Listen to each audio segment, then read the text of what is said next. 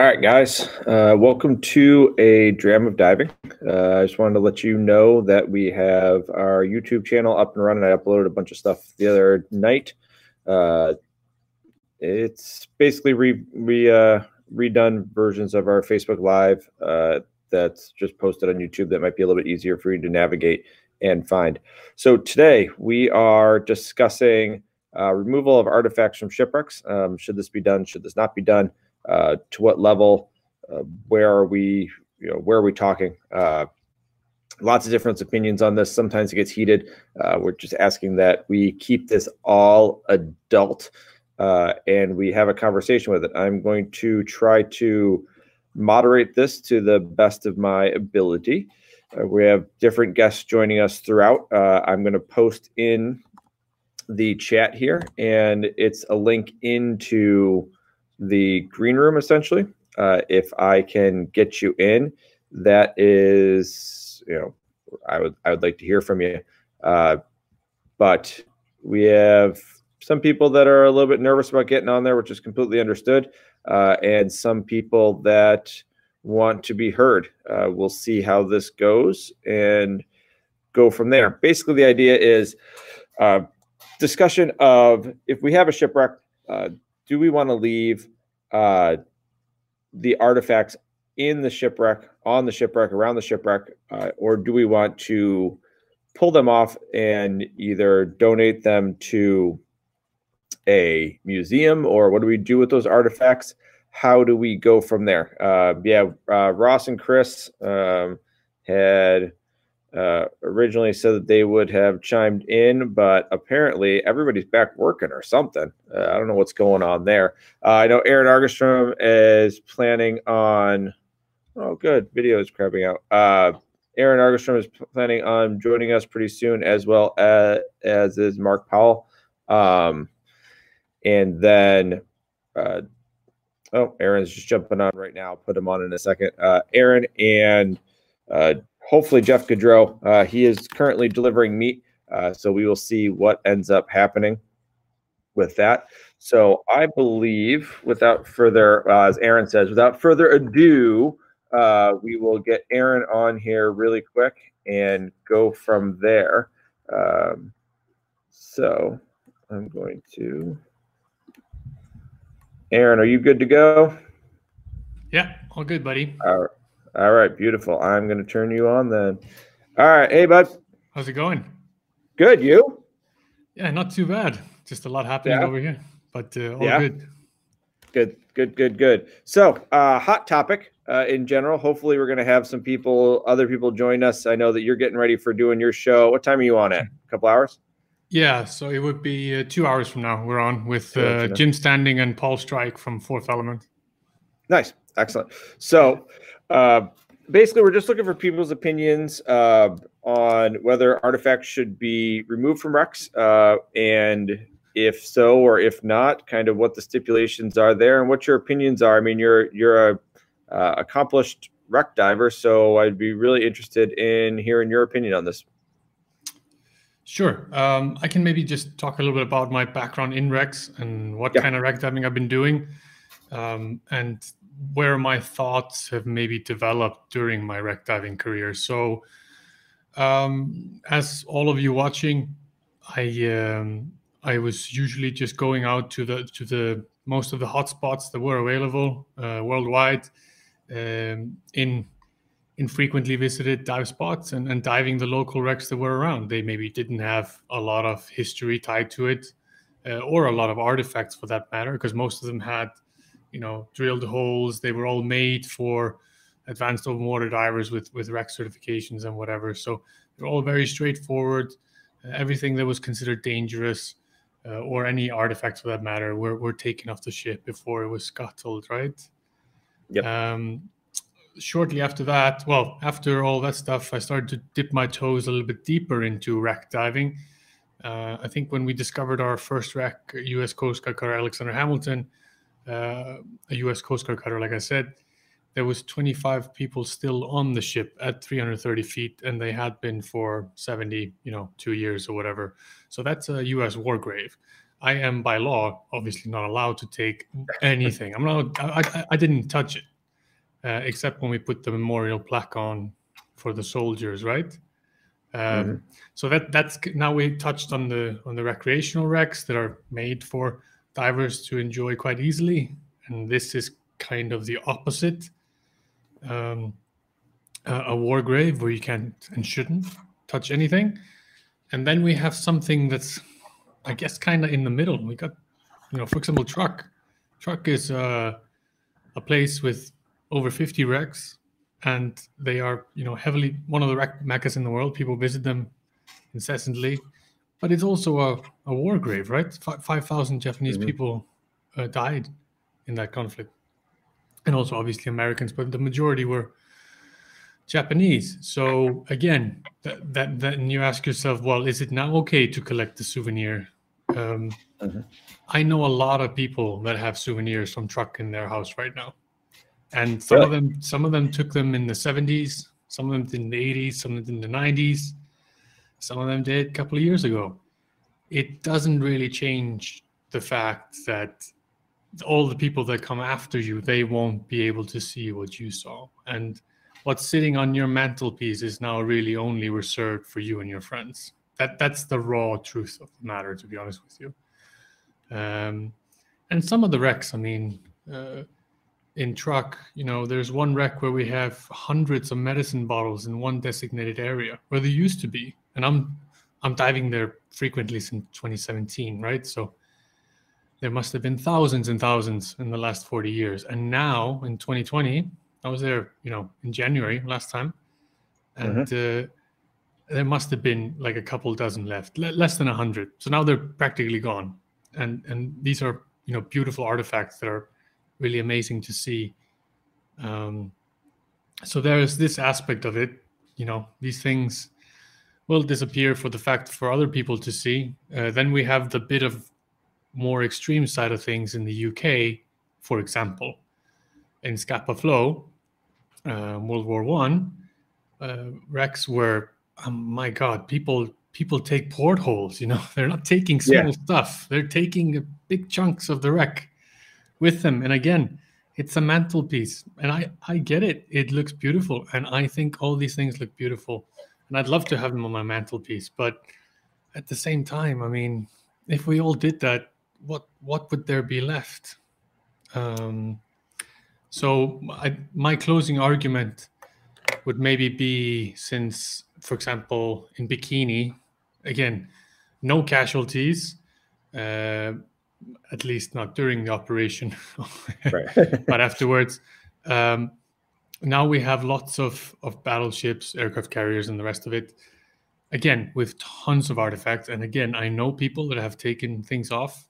I don't allow anybody to do this kind of stuff on my trips, obviously. However, the only thing I've taken from a wreck ever in my career has to be a cave line. And that's when an overhead environment line. So there was a permanent guideline that was being used in the Saratoga, the aircraft carrier in Bikini. And there was parts of it that needed replacing because it was just about to snap.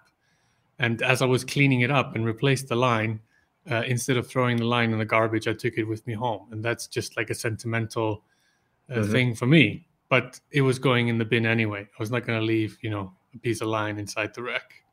So this is kind of my opinion. That works.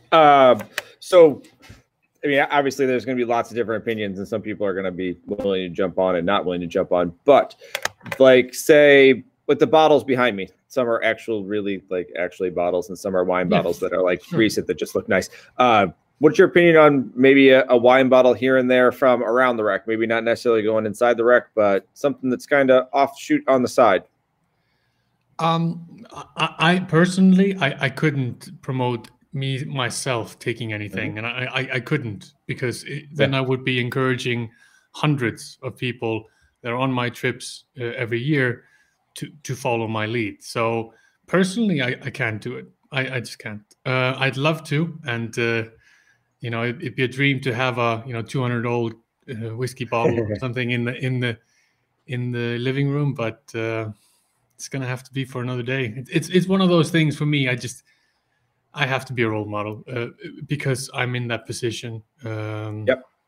If somebody gave it to me and it's already out of the water and I have no idea where it's from, I'd probably be very happy. But again, me taking it myself, I couldn't. Yeah, that works. Well, I appreciate your time, Aaron. Thank you for No jumping worries. on and giving us your opinion. And everybody's being like super crazy adult, and then personally, like their lips are shut on the chat, which is kind of amazing. I thought it would be way worse over there, but they're all hanging out there. I think everybody's trying to feel out the room. So I appreciate it. I'm hoping to join in with you later. And I'm going to Sure. switch over to Mark Powell really quick. Do you want to say hi to him, or are you going to jump off? Here, let me put him on I here. can stay for a little bit. We just did a chat last week. I wouldn't mind. Okay, that works. Whenever you need to run, just tell us. All right, cool. All right, we're bringing Mark in right now. Mark's in now. There he is. Hey, Mark. Hey, Jason and Aaron. Nice to see you on time for this one, Aaron. You're not nice. Wasting any time there. It's just straight away. Oh yeah. Nice. I'm not sure if you heard it, Mark. Aaron kind of give us a rundown of his opinion on removal of artifacts from wrecks. What's your thoughts on removal of artifacts from wrecks, Mark? Yeah, I heard Aaron's comments, and I've got to say I agree with everything he said, especially that point about being the role model.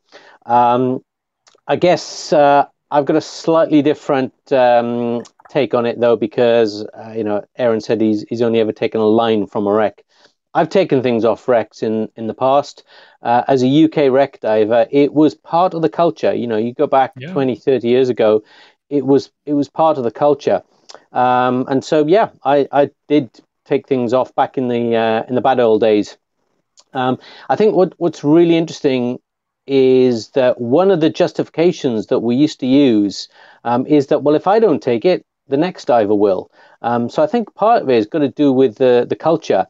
I've dived in other places where it's absolutely forbidden, illegal to take things off. And so I think it's not just down to the individual divers; it's about the whole culture around it. The other thing as well, I think one of the things that I remember saying to Aaron when we were in truck is, after we'd been in one of the engine rooms, I said, this is what an engine room is supposed to look like. The trouble with diving many of the wrecks now around the UK is that they've been so stripped that they're big empty rooms. Yes, okay, it's got the boiler in there, it's got the big stuff, but it doesn't have all of the machinery, it doesn't have all the gauges. And diving an engine room which is intact, like the ones in truck, is a very, very different story. I mean, you can actually see how the things work. You can see the indicator lights, and that to me is just a much, much better dive. So I think the way that we've got to look at it as an industry is that leaving things on the wreck is just better for business. If your business is tourism, then you're going to attract more people to a wreck which has got more things on it. If you run a dive center and you've got a choice of having keeping the wreck pristine, then it's just much, much better for business.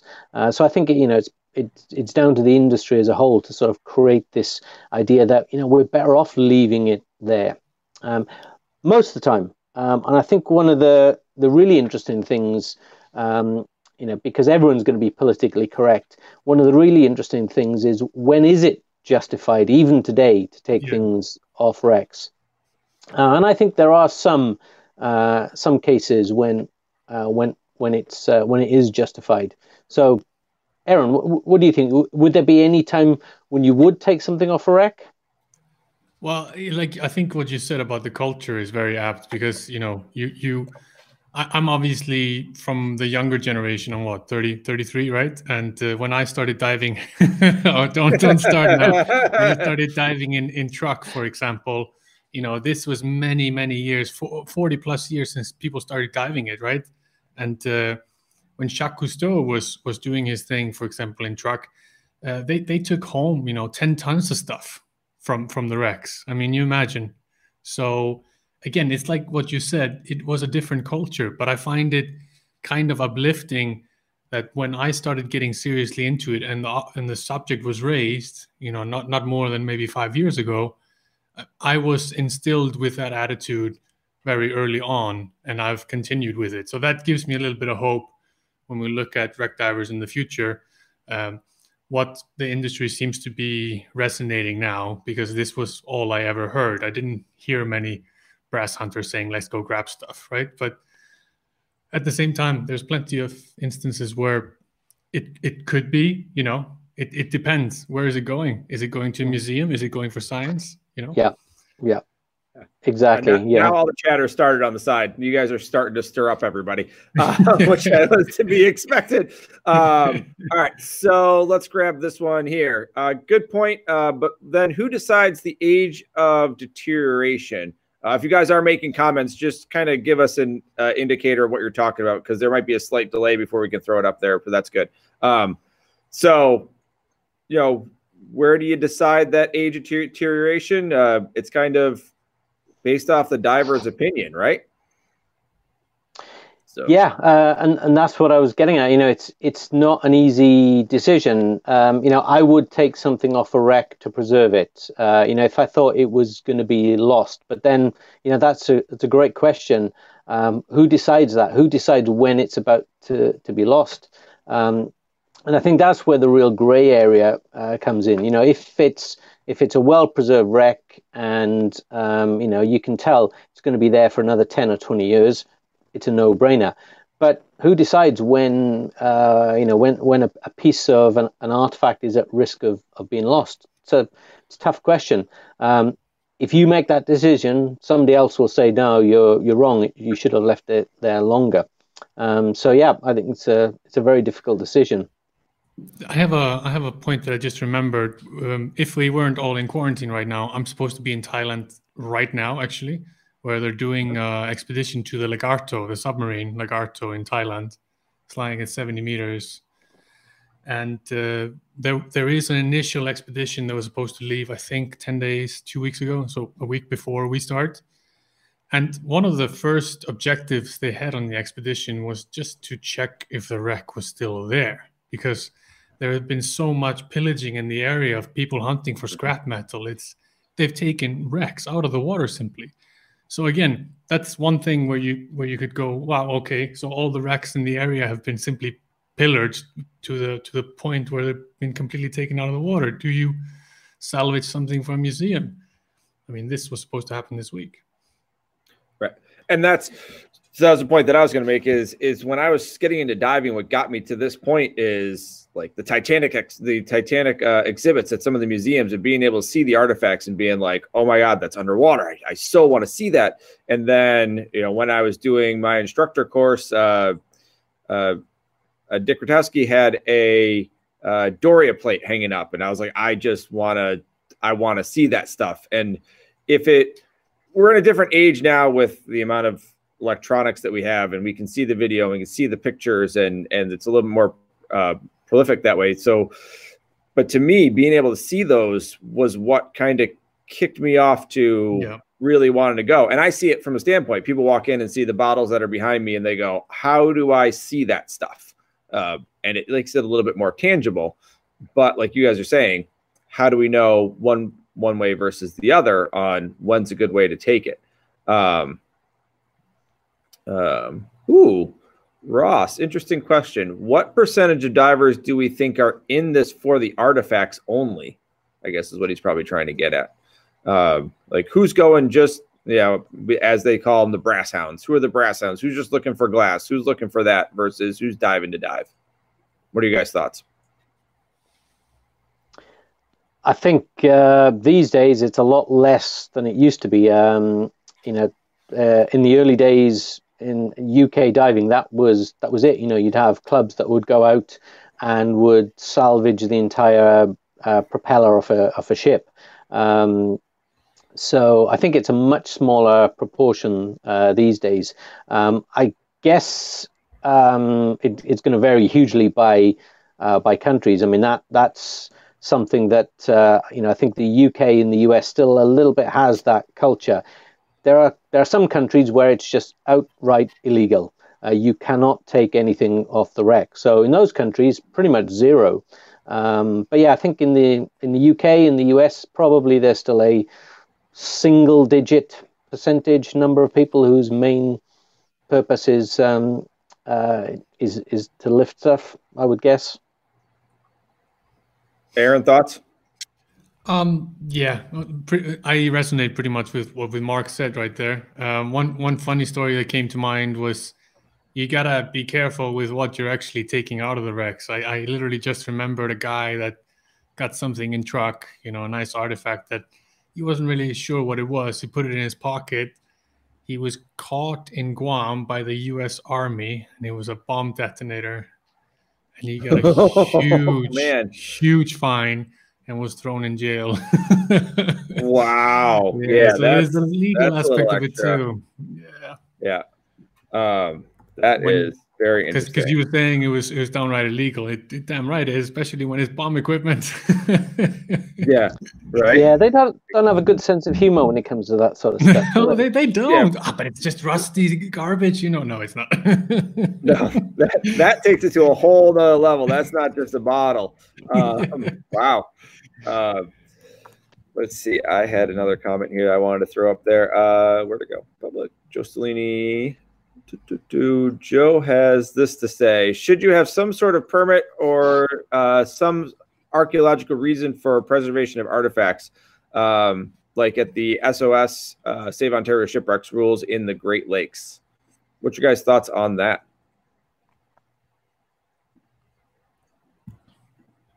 Mark? I think that's a great idea. I think actually that's one of the problems. Divers and archaeologists have had it's not even a love-hate relationship. They've had a hate-hate relationship. Archaeologists think that all divers just go down and pillage everything on a wreck.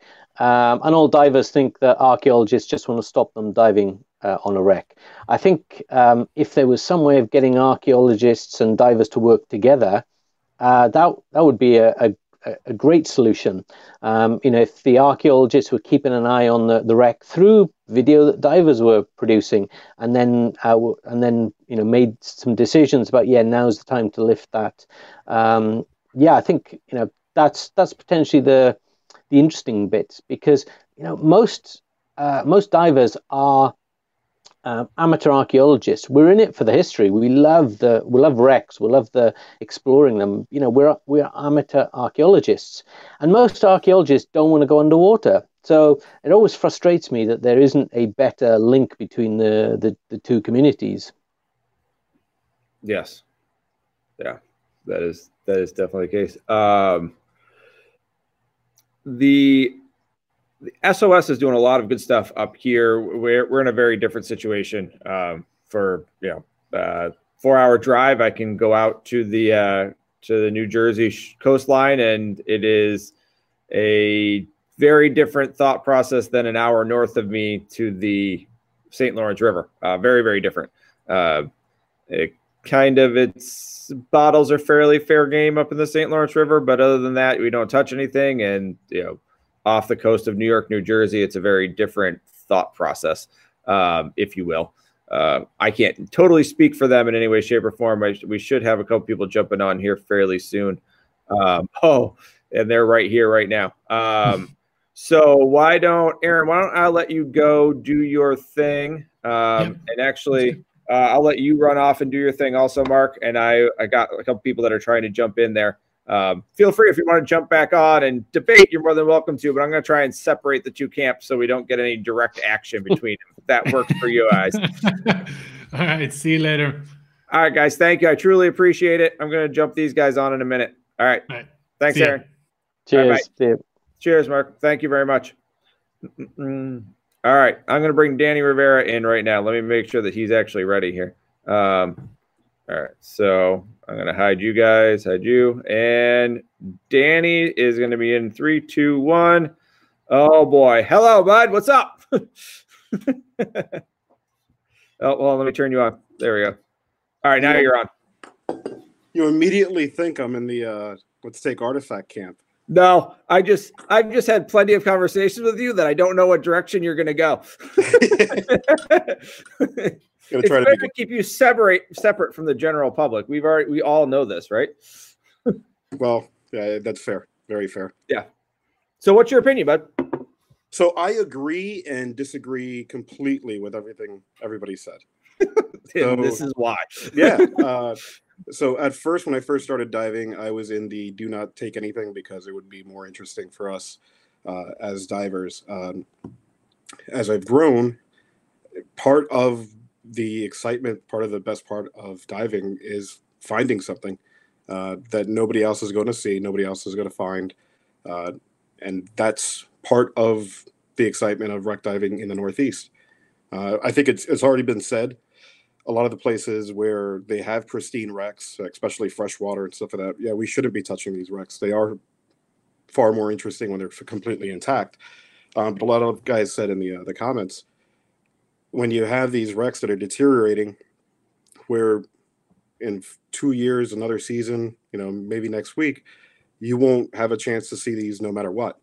So it's better to have somebody have it in their living room or show it off at an artifact night at a dive club meeting than for it to just lay down there and do nothing.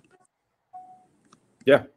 And that is a common sentiment that we hear back and forth from different people in especially New York, New Jersey area. Jeff Goudreau is going to join us in a couple of minutes. That I think I know where he stands on this whole thing.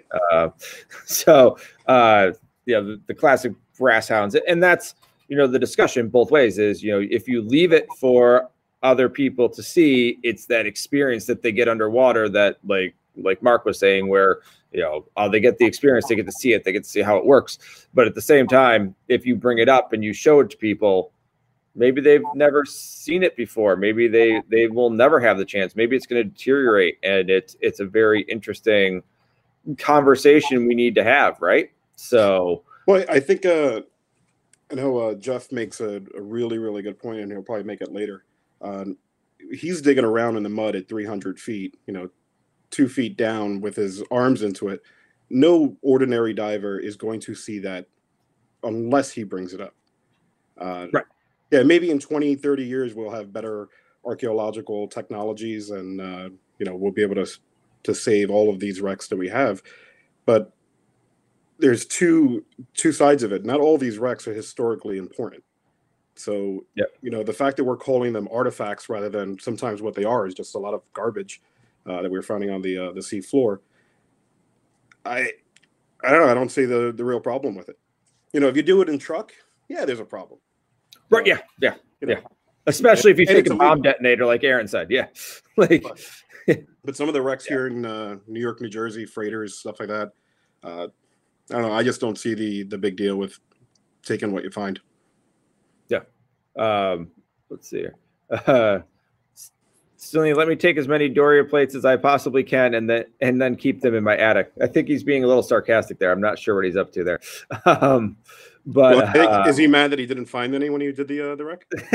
He did it. He does have a great story about who was I forget who actually took it, but they found a nice little bottle for him on the Doria, so it's a great little story.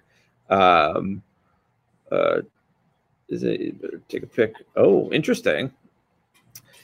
Isn't it better to take a picture and leave it for others to see rather than keeping it for yourself? Go ahead, field that. I have you guys here to do this. I'm just moderating. Why am I answering questions? Go ahead. Tell me what you think, Danny. Yeah, sometimes. No. I mean, my rules for if I'm going to be taking something or not taking something is really, really arbitrary. I have certain wrecks that I have no problem try to rip apart as much as I possibly can, and other ones I won't touch anything. But right. Yeah, sometimes that's a fantastic way to do it, and other times, no, just take it. I can show you a picture on Facebook afterwards. Yeah, and that's to play devil's advocate or something, but like the bottle's behind me. Okay, does that doesn't do anything for anybody? I mean, maybe like, oh, it's a cool bottle collection, but if I hand somebody this torpedo bottle, and they actually get to touch it and see the hand blown, the gas from being hand blown in there, it changes. It's a very different reaction that people have to that when they can actually see it, touch it, and they are immediately drawn. When they walk in the shop, they're immediately drawn to these. Where did you find these? How can I get to them? So that's it. I think it does elicit a very different response actually physically seeing it. Well, the other one, Meg teeth. You see Megalodon teeth, you're like, oh, that's a great picture of one. You see somebody holding it, but when you actually get one in your hand, it is a very different experience, completely. Yeah, I mean, but like the same thing. Is there any historical significance in leaving a Meg tooth in the river? Oh God, no! Hopefully not. I want all of them in my store. But what's the difference? What's the difference between taking a plate or a bottle off of a wreck that's not necessarily historically significant and that is deteriorating and that isn't a war grave? What's the difference between taking a bottle or something off of that and a Meg tooth or anything else that you could find out there in the ocean? Yeah. All right. The meat master himself, the real Jeff Gaudreau, seems to be here with us. So I'm gonna throw him on here. He's gonna come up in 3, 2, 1. There he is. A little bit of background noise. Danny, you got to go towards your middle a little bit. We lost you. Oh my God. I'm the meat master himself. I'm the meat master himself, Jeff Gaudreau. I apologize. I'm running a few minutes late. I had a day planned out and I hit some traffic. So no worries. I haven't really been able to follow the conversation. So you might have to give me the 10-second overview here.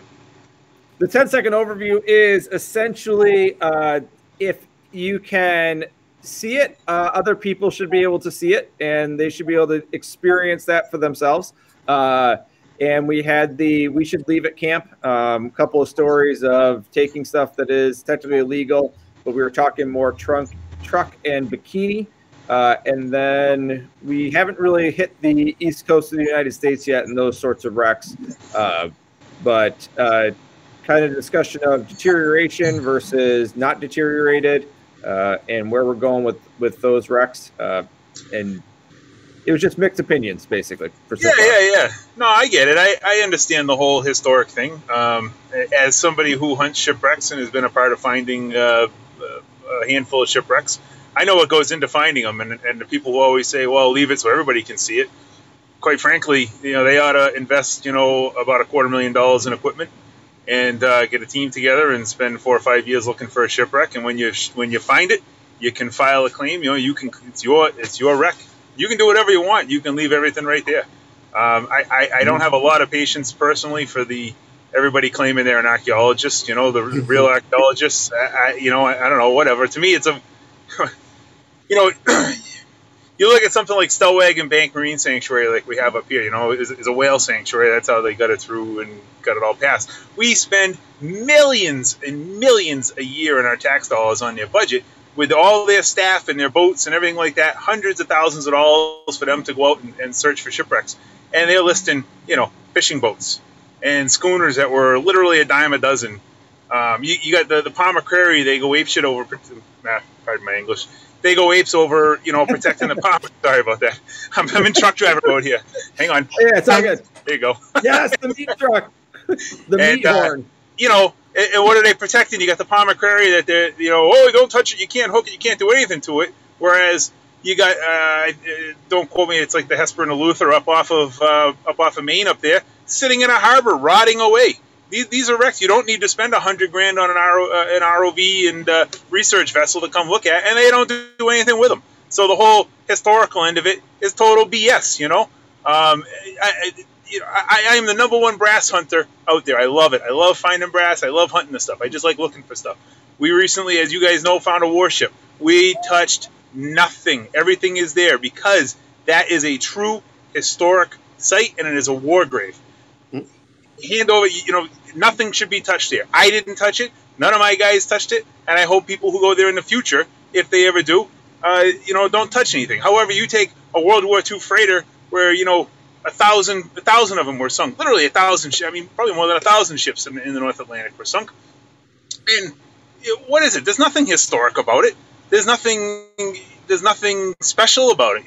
The bell off the Machen. When we found that thing was buried 297 feet deep buried under 2 feet of mud, and there was literally that much. I don't know if you can see me. There was that much brass sticking out of the mud underneath the shipwreck.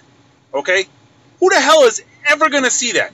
You post a picture of that on any scuba group, any scuba page. You know, I'm thinking the big one off the top of my head. I posted 40,000 people and 50,000 people in that group. More people see the picture of that bell than they ever would see diving this stuff. Now you go to Truck Lagoon. I don't really know what's historic. I've never been to the Pacific. To tell you the truth, I'm a Northeast diver. I've been to the Caribbean once. I went to the Caribbean once in 2003. I've never been to the Pacific. I've been to the English Channel. You know, they like to hunt brass over there. You know, I don't really personally see what's historic about, you know, Truck. I don't know. There were a bunch of Japanese freighters. They built thousands of them during the war. You know, whatever. People like to go take their pictures. It's a big tourist destination, so leave the stuff alone. You take stuff in the Great Lakes, the Baltics. These shipwrecks will be around forever, hundreds of years. You know, our great grandkids will probably be going to Lake Superior and diving the Guinilda, diving these other wrecks, and they're going to look exactly or almost exactly the same as they do right now. However, you come to the North Atlantic, to the ocean, stuff's gone in 40 years. We got an oil tanker off of Gloucester that sank in 78, right? The thing's going to be a rust smear on the bottom in a matter of 50 years. There's nothing historic about this stuff. It's going to be gone. You know, all these people have no qualms about taking a bottle. You know, what's the difference between a porthole and a soda can, right? It's trash. It's man-made debris that was not meant to ever be in the ocean.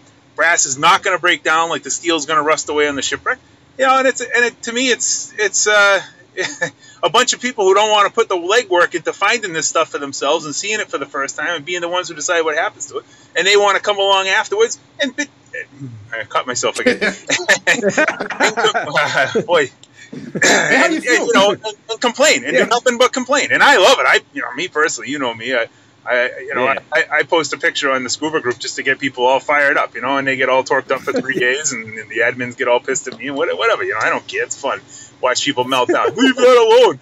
Oh, no, thanks. I'm never going to get to see that again on the shipwreck. Really? You're going to dive 300 feet with your freaking single tank in 38-degree water underneath a shipwreck and dig the thing freaking 150-pound bell out of the mud? Come on. Get the hell out of here.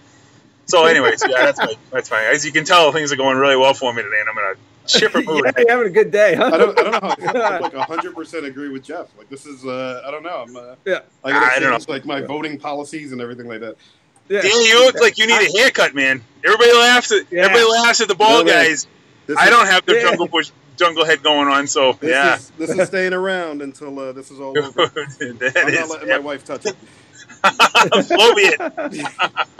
Nice. Anyway, I don't know, and you know, everybody's got their opinion, just like politics and everything else on it. But in the end, the people who are the ones complaining are the people who are never going to see this stuff. 99% of the time, are never going to see this stuff to begin with. You know, I mean, whatever. I think that gives you a very different opinion on this whole thing, because you posted a lot of stuff. You're willing to go out there. You know, there's a couple people that have said, "Yeah, I'd love to join the conversation, but I don't want my name and face involved."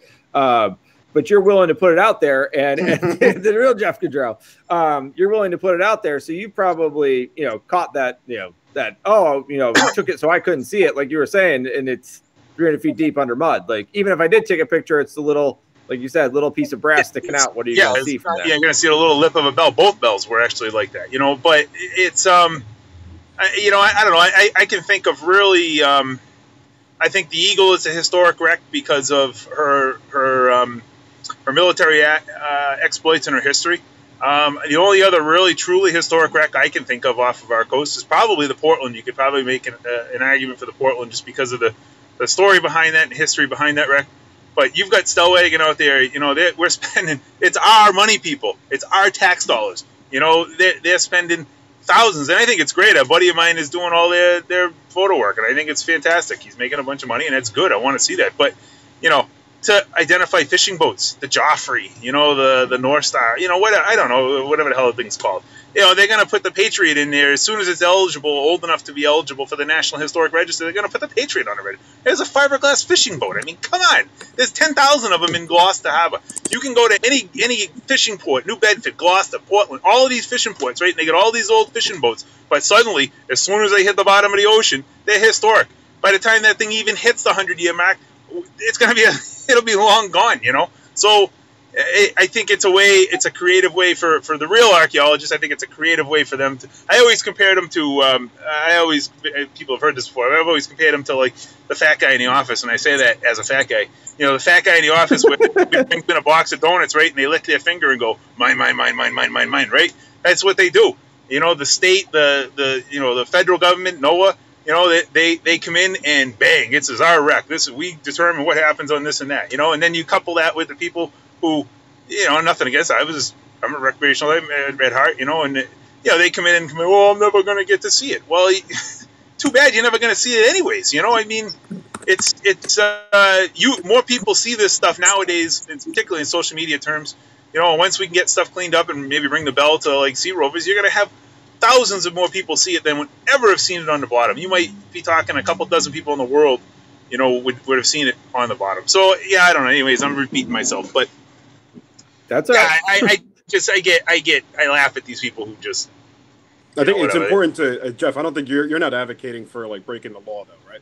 You're saying no, not at all. I mean, no, absolutely. I mean, you got to abide by the laws. The laws are different from 3 miles to 12 miles, and then international waters. You know. International waters is fair game. State waters, you gotta abide by their rules. As archaic as I think it is, you know, whatever. You know, there's a couple. I think back. On our beaches up here. There's a couple of like old, you know, they're wooden ribs. That's all they are, is wooden ribs. And they uncover every year. You know, every like 10, 15, 20 years, you get a big storm, and they uncover for a few, and you know. And you'll find a state official down there. Oh, this is property of Massachusetts. Or this is property of New Hampshire, and this is, you know, nobody can touch this. Nobody can take a brass spike. Nobody can take a piece of wood homes. You know, I mean, this is stuff that they burned on the beaches because they were an eyesore. You know, I think of one off Hull, they burned it to get rid of it, and suddenly it's historic now. I just think it gives a lot of people a way to suck tax dollars and give perceived importance. Anyways, I don't know. So, like I said, as far as the recreational divers, you know, I mean, go for it. Everybody says, well, I want to see it. But as soon as they come across it, it suddenly ends up in their basement, whether it's a bottle on their mantle or a freaking rivet or, you know, so, you know, like I said, I had some friends, you know, that were giving a presentation in front of several hundred people, and somebody jumped up and said something about, you know, well, you shouldn't be taking artifacts. Well, you know what? You invest $100,000 and go find your own shipwreck, and you can decide what happens to it. How about that? Nobody ever wants to do that. No. They all want to complain on Facebook. Nobody ever wants to do that. I think of the money we have invested, and we're just hobby hunters. That's all we're doing. You know, I mean, just between the rebreathers, the gear, the training, the boat, the mag, the side scans, you know, you're easily $250,000, and that's nothing. You know, that's nothing in the grand scheme of things. Especially a side scan sonar can cost you $100,000. So. Go spend the money, put your money where your mouth is, go find a shipwreck, and you can decide, you go find your shipwreck, and you can do whatever you want with the artifacts that are laying down there. I don't care, pull them up, put them in a museum. Most museums don't want them. Most artifacts, everybody says put it in a museum. Most artifacts are in the basement of museums. We've got several tours now of maritime museums and stuff like that. Their basements, their side areas and everything like that is full. I mean, they want the stuff that goes ching, ching, ching, ching for the kids to play with and mommy and daddy to make a donation to. They don't want the stuff. You know, I was at the Navy History and Heritage Command. Great people, by the way. You know, you want to talk about professional archaeologists. You know, these people are truly restoring historic artifacts from warships. They have, like, warehouses full. They walked us through this stuff, right? They open in just drawers and drawers and drawers and drawers and drawers of, you know, portholes from this wreck and a bell from this wreck. They have an entire... I think it's a Revolutionary, if I recall, it's like a Revolutionary War ship that they pulled out of maybe Champlain or Lakes, or I don't know, it's one of these places, right? And the ribs are just laid out in this warehouse. I mean, they have warehouses of this stuff, and nobody wants the stuff, but it's historic, and you can't touch it! Anyway, so, yeah, I don't know. So, on that note... Oh, Lord, you are a character, Jeff. I'll tell you what. You got riled up today. The meat truck is just not your meat truck office is just. This is what I'm looking at right now. I'm sitting here parked. I was gonna try and drive because I got like 400 miles to run today, but it didn't work out with the whole Bluetooth. I figured I'd do it as a phone call, but this is better. So, but I'm glad I can make it, and thank you for having me on. And I'm sure there's a bunch of people out there swearing at me and disagreeing with me right now, but oh well, so too bad. So it's very interesting. There's a little sarcastic chit chat going back and forth, and some people that are unwilling to put themselves out there, or are intelligent enough to realize when they shouldn't speak in public. It's definitely. I caught the tail end, like you guys talking when I jumped on a second ago, with Danny talking about like the megalodon teeth. Like I said, everybody's like, "Oh, you should leave it alone. You shouldn't touch it," until they come across it, and then suddenly, look what I found! Woo! I mean, and like I said, a megalodon tooth, a Shack's tooth, most of this brass is just it just looks like crap on the bottom until you get it all polished up. And I'll only tell you, it puts a lot of time. I've been soaking a bell down for 3 years. The big bell, just changing the water, because I don't know. Some people like to just pull it out of the water and take a grinder to it, but that's not me. I like to make sure stuff's cleaned out, and I'm getting ready to take that. I'm going to have that professionally redone. It's going to cost me probably, I think I'm looking at like $2,000, $2,500 to have this thing done. And when it's done, it is going to look spectacular, and it's going to be a true monument and a testament to the ship it came from. And some of the recovered. I can think back to the Machen. Talking to the family members, the first thing they asked for was, "Hey, do you think you can get me something from the ship? Something from our grandfather?" And we had talked to the son of the ship, the guy who Mr. Machen, who was the ship was named after, is the vice president of the agency, and we sent him some dishes and stuff like that. And it's like the greatest thing they've ever seen. He has the wheel from the ship, the first wheel, as a dining room table. With a glass top on it, just something to remember them by. So that's the first thing. These are family members. This is basically their ship, and this is what they're asking for. So, these people, to me, they're selfish people. Oh, leave it alone, leave it alone, leave it alone, so I can go and take a picture with my Mykonos 35. You better get the hell out of here. You know what I mean? Anyway. I gotta jump off. I'm going to come off shift now. Okay. Yeah, I'll let you guys get on to the next one here. I got to get back on the road and get going so I can swear at some more people. That works. You enjoy your meat trucking. Hey, wait a minute! I gotta give you a proper. There you go. Yeah, the meat horn. All right, guys, I got a book. I'll catch you later. Thanks, Jeff. Okay, talk to you. Bye. See you. Thanks, Danny. Take care. Be safe, bud. All right, bye. All right, so that has pretty much taken care of everybody that was ready and willing, and actually puts us pretty darn close to an hour. And it was nice. We had 2 people for the 4 and 2 people for the kind of against removal of artifacts from the shipwrecks. I really appreciate everybody jumping on here and joining us, and everybody was fairly adult in the comments, which was pretty nice. I know some people were biting their tongues, and there was some sarcasm and a little bit back and forth, but it's a good conversation to actually have. What are we talking about? Where are we at with artifacts? What is the Ross? What is the ruling? The ruling is there is no ruling, Ross. It is up to whatever trash panda you have with you at that point in time. My standpoint is kind of down the middle in the gray area. I love bottles. I would love to get some brass. It is the wrecks that I tend to be preserved. They are in the St. Lawrence River and Great Lakes, and they, like we were saying, are going to be there forever. They're cold, they're deep, and they're going to be preserved. The ones that are deteriorating off of New Jersey and New York, that's when you start talking about the fact that they're deteriorating as quickly as they are. And from my standpoint of what got me into this is seeing artifacts from Titanic and seeing and reading about artifacts and touching and feeling stuff. That changed everything for me. The first piece of coal I touched off of a wreck that was just even sitting in the mud next to it basically instilled the fact that I wanted to continue on going forward. And obviously it's not all about me, but that I think we can take back for a standpoint of, we want it to be there, but we, at the same time, we need to be able to instill a love to other people, whether that is because they can see it. But like Jeff was saying, if it's 300 feet under a bunch of mud and he found it, or you found it, then that would be an item that, if it's not historically significant, besides the fact that it's wreck underwater, maybe it is some better up. And in, like Jeff was saying, there's museums that aren't necessarily going to display stuff, but at the same time, maybe little individual museums. We have some small museums, and they're not getting as popular as they used to be because of all the interactiveness that we have. But putting in a place where divers are highly congregated, maybe at some of the dive shows and things like that, is a way we could go with, showing off artifacts and getting new people involved. Rob Parker, yes, it is. It is hard to find, Rob, bottles anymore with all the zebra mussels. I will tell you this.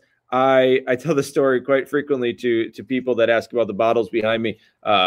I found a beautiful bottle, what I thought was a beautiful bottle, just underneath the silt. It had just the most perfect round configuration to it, and I had already found 2 or 3, had in my pockets, and we were in the middle of just a mud flat.